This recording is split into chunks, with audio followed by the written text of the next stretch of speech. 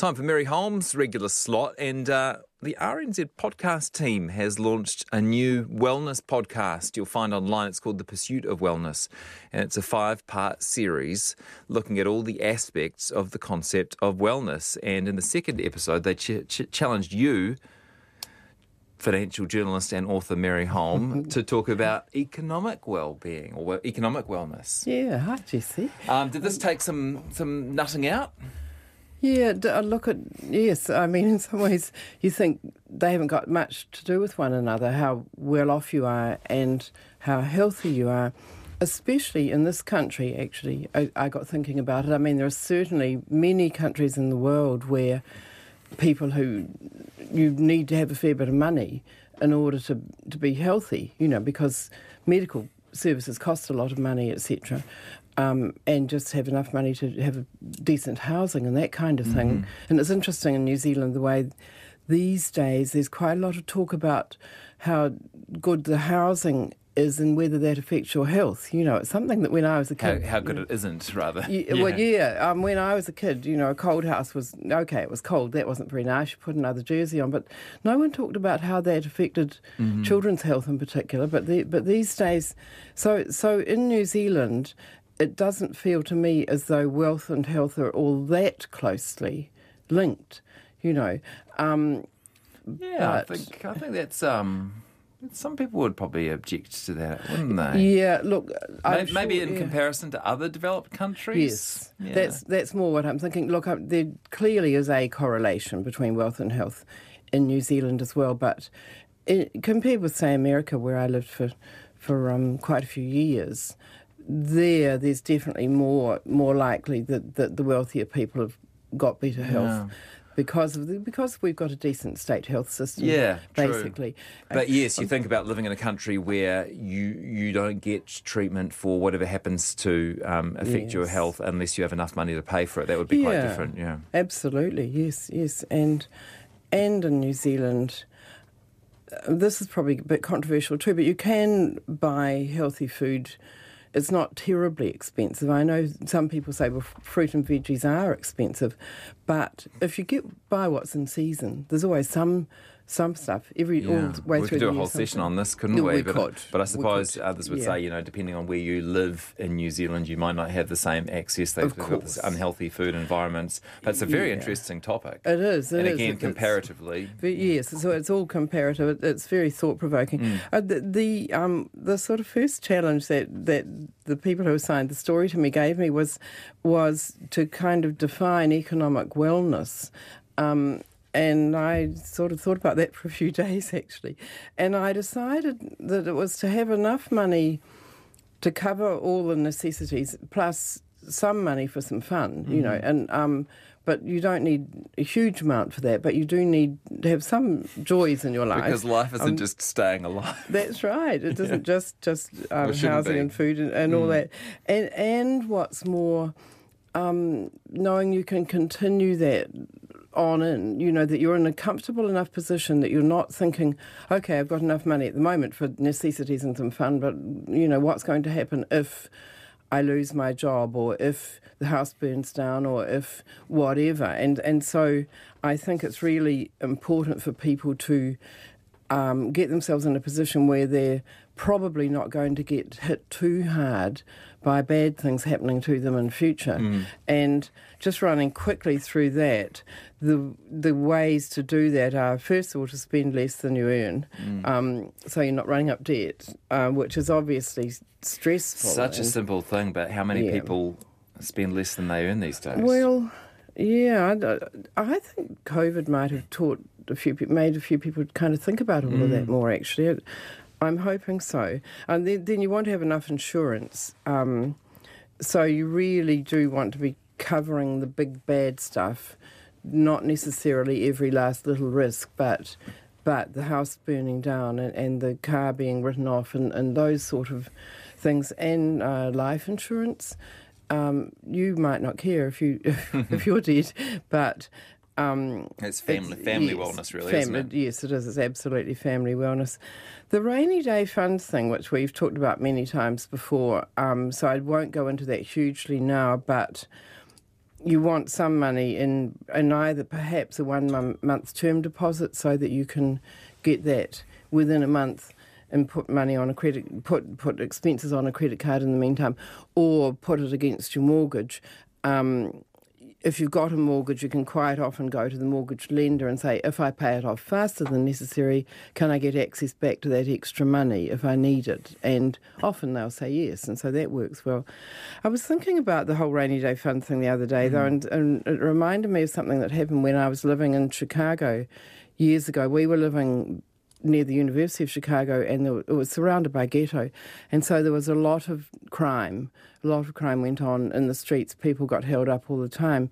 And an economics professor that we knew, he had a $100 bill which he just put in his pocket, and whenever he was walking around the neighbourhood, he had $100 in his pocket, so that if he was held up, he could just hand over the $100, and then they would tend to go. You know, the evidence suggested if they got some quick money, they wouldn't bash you up, etc.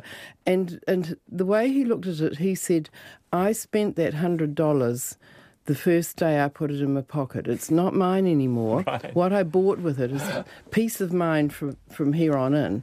And I was thinking that's the same with the rainy day fund, actually. It's a great anecdote, by the way. You do without the money. You get your money into a rainy day fund, and that's a bit painful at the beginning. It is. You know, you've got to come up with that money from somewhere. But once you've got it there, you've actually spent it. If you think of it that way, psychologically, you've spent that money on peace of mind, and now you just get on with the rest of your life. Obviously, if you then have to raid that fund, you have to build it back up again. But if you think of it as something that you just have to be a bit hard on yourself for a little while to build up that fund, and then from then on in, you've got a lot less stress in your life for all the years to come. Probably, hopefully, you won't need it, or you won't need it often. And so it's actually quite a bargain, really, in terms of peace of mind, which is a huge factor in wellness. Maybe even earn a bit of interest on it? Well, quite, yeah. And although these days, if it's in a month term deposit, you don't earn much at all. If it's paying down your mortgage, you're earning the equivalent of mortgage interest on it, which is low these days, but still that's something. So, yeah, it's... Then, of course, you've also got to be saving enough for your retirement. We talked about that many times before, but that's also part of the kind of peace of mind and knowing that you're okay for the future. And you've either got to buy a house or save a lot of money. We've talked about that as well. Buy a house at some point or save extra money to cover your rent right through until when you die. So most New Zealanders want to get to retirement with a house, and ideally the mortgage paid off, or you've saved heaps, and there's nothing wrong with that as an alternative, just saved enough to cover your rent for the rest of your life. Because New Zealand Super, quite a lot of people live on New Zealand Super only, but that's really hard if they've also got to cover rent or a mortgage. If they've got the house taken care of, it's not so bad. Yeah, you're saying that it's not absolutely necessary to own your house, but you do have to have a plan. Yeah, something. And if you've decided 20 years out that you'll never own a house, that's fine too. You just save the money that you would have spent on the mortgage. We've done plenty of sessions on that. Yes, we have. Yeah. So and that you hit retirement. Lump sum, with a couple of $100,000 more than you otherwise would have to cover your rent. Yeah. So one of the questions I was asked is, will our health improve if we achieve economic stability? And look, I'm not a medical person, but it seems obvious. Your mental health will, without a doubt, if you're not stressed about money and you're not lying awake at night and therefore not sleeping well because of the because you're worried about money, then that will obviously affect your health. And then you get into issues like health insurance. Is health insurance necessary? And, I've got quite a few friends. As people get older, the health insurance bills go up like you wouldn't believe at your age. They go up really fast, and they're a big chunk out of people's money by the time they get to mid-60s, and it gets worse and worse. And I know quite a few people who have said, look, I don't really need health insurance because the government steps in and covers us pretty well, and we've got the same specialists working for free medical care as well as paid medical care. But I also know a few people who have had bad knees and bad hips in particular. That's a classic example of a situation where if you've got the health insurance, you can get a new artificial knee or hip quite fast.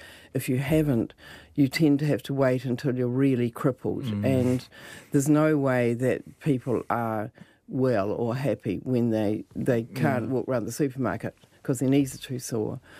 So personally, I think it's good to keep enough health insurance to cover surgery and stuff like that, if you possibly can. Although, it does cost a lot of money. I know that. Toby, on this connection between inequality and health, has emailed. He says, just a quick comment, I think to compare New Zealand to the US might be a little convenient, as it's one of the worst countries in the developed world in that field. Yes. As soon as you compare New Zealand to other countries, though, things begin to look a bit bleaker. Let's not forget that the country has illnesses like rheumatic fever, which are classic poverty-related illnesses and which have been eradicated even in most of the underdeveloped countries. That's interesting. Thanks. Really good point. The rheumatic fever thing is apparently quite shameful that we have it to the degree we do in New Zealand. And look, he's absolutely right. It's all relative, isn't it? Yeah, it is. It's just that I think we are lucky that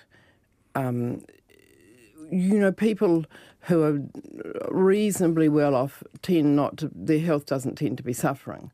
I mean, if you're sleeping in the streets and that, well, obviously your health's going to suffer from that. Yeah, no doubt. Yeah. Another sort of aspect of it all is exercise, of course, and which is part of health, without a doubt. And you can spend a heck of a lot on exercise. If your sport of choice is, say, skiing, which I do a bit of sometimes, and that's when you go onto the mountain, it's like you're spending a foreign currency. It really is. It's just even the food, very mediocre food in the cafes costs a lot. It's just ridiculous. Yeah. And the lift tickets and that,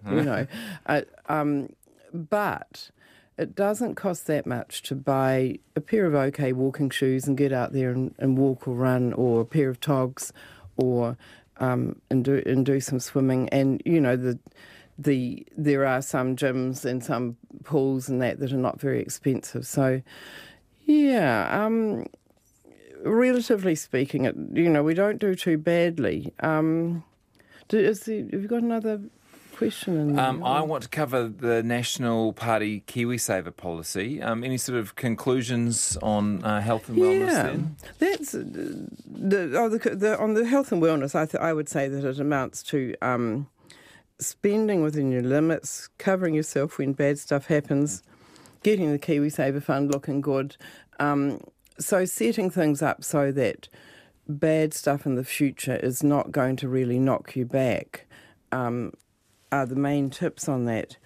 On the National Party policy, though, that's quite interesting. Oh, yeah, let's get on to that. And I'll just tell you that Mary has written about this topic, economic wellness, on the RNZ website.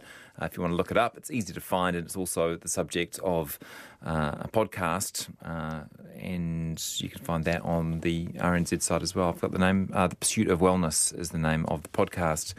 Yes, so the National Party is proposing a Business Start program that would allow people who lose their jobs to take $20,000 from their KiwiSaver accounts and receive another $10,000 in tax credits to get their own small business off the ground. It's been covered in Morning Report today. There's a bit of commentary on it, and when I heard about it, I thought, I must ask Mary. We'll see what she thinks. Yeah, well, and I've got mixed feelings about it, to be honest. I mean, I think they've thought it through quite well. For example, at the very beginning, you can get a voucher to spend $1,000 on getting advice from either an accountant or a financial advisor about whether your business idea is a goer, and I think that's smart, because we don't want all and sundry just taking money out of KiwiSaver for really silly ideas. Yeah. And there's also some free mentoring in there, so they're not just sort of saying to people, grab some money out of your KiwiSaver, throw it at something and hope it works. Yeah, because you don't want people getting too excited by pyramid scheme, or the guy this morning, what was his name, Max Whitehead, talking about, this sort of miracle cancer cure and stuff like that. Indeed. Becoming a franchisee for some hoax. God, yes. There's some horrible ideas out there for getting a business going. Overall, I'd say I don't like the idea, but I can see where they're coming from. Labor has apparently come back and said, look, you can already get a grant of up to $10,000 on something called the Self-Employed Startup Payment Scheme, and that's for beneficiaries. So they can get money up to $10,000 from the government to cover the expenses of starting up a business. So it's already there, although I hadn't ever heard of that, I must say. But there is some provision for that. What about this idea, though, of using the money you've saved for KiwiSaver to, in theory, build a business that might grow and become an even better bet for your future? Yeah, look, it might. It's just, even when they made provisions that you could get money out of KiwiSaver for a first home,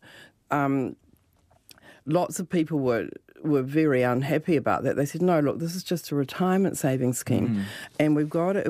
Once we start messing around with it too much, people are just not going to get to retirement with much money. I think with the first home, it's okay, because as I was saying 10 minutes ago, most people want to get to retirement with a home and some savings. And so taking some money out of the retirement scheme to get going into the home market is consistent with that, really. But starting up a business is much, much riskier than putting some money into a first home. For most people, that ends up being, vast majority of the time, economically quite a wise thing to do. Business startups, every now and then you see the data on what the percentage of them that succeed, and it's low. It's way, way less than half of. It's something like only 20% or something like that of new businesses really go well. National is suggesting that people, test it first with an accountant or an advisor and get some mentoring in that, and that will all help. But it is quite risky. So the idea that people are going to take a chunk out of their KiwiSaver and lose it, quite often is. And one of the new KiwiSaver providers called Kura, actually, the guy who runs that made a good point that if someone at 40 years old is taking 20,000 out, that might amount to about 65 or 70,000 less at retirement, because that money's come out and so it's not in there earning compounding returns in the meantime. So, in the end, I prefer the idea that the Commission for Financial Capability has put before the government, which is where you have this little sidecar for rainy day money, extra to KiwiSaver. So instead of putting 3% in KiwiSaver, the idea would be people would put 4% in, and that 1% would go to build up a little side savings account up to $3,000. And once it gets to $3,000, then the extra money can just go into their KiwiSaver fund. And the idea of this was that everyone would be opted into it, and you could pull out if you wanted to. But if you didn't pull out, you'd have that little $3,000 building up. And I think we could say people could build it up to $10,000 or $20,000 if they want to. As long as it's money that wasn't before going into KiwiSaver. So you're still putting your 3% in KiwiSaver, you're putting an extra 1% into developing this little side account that you could use to start Let's do extra saving rather than find new ways to spend the one form of saving that we've sort of got the hang of. Okay. So overall, I think no, but I think there's something to be said for their idea, and I think people who are just saying that's ridiculous are not fair. That's not fair. Hey, thank you so much for coming in. It's a pleasure, Jesse. Mary Holm, who has covered all sorts of topics in this slot over the years. She's a personal finance expert, and if you've got a particular issue that you're thinking about when it comes to your money at the moment, if you search our website, or in fact Mary's website, you'll find previous columns and interviews with her, and hopefully you can find the answers to your questions.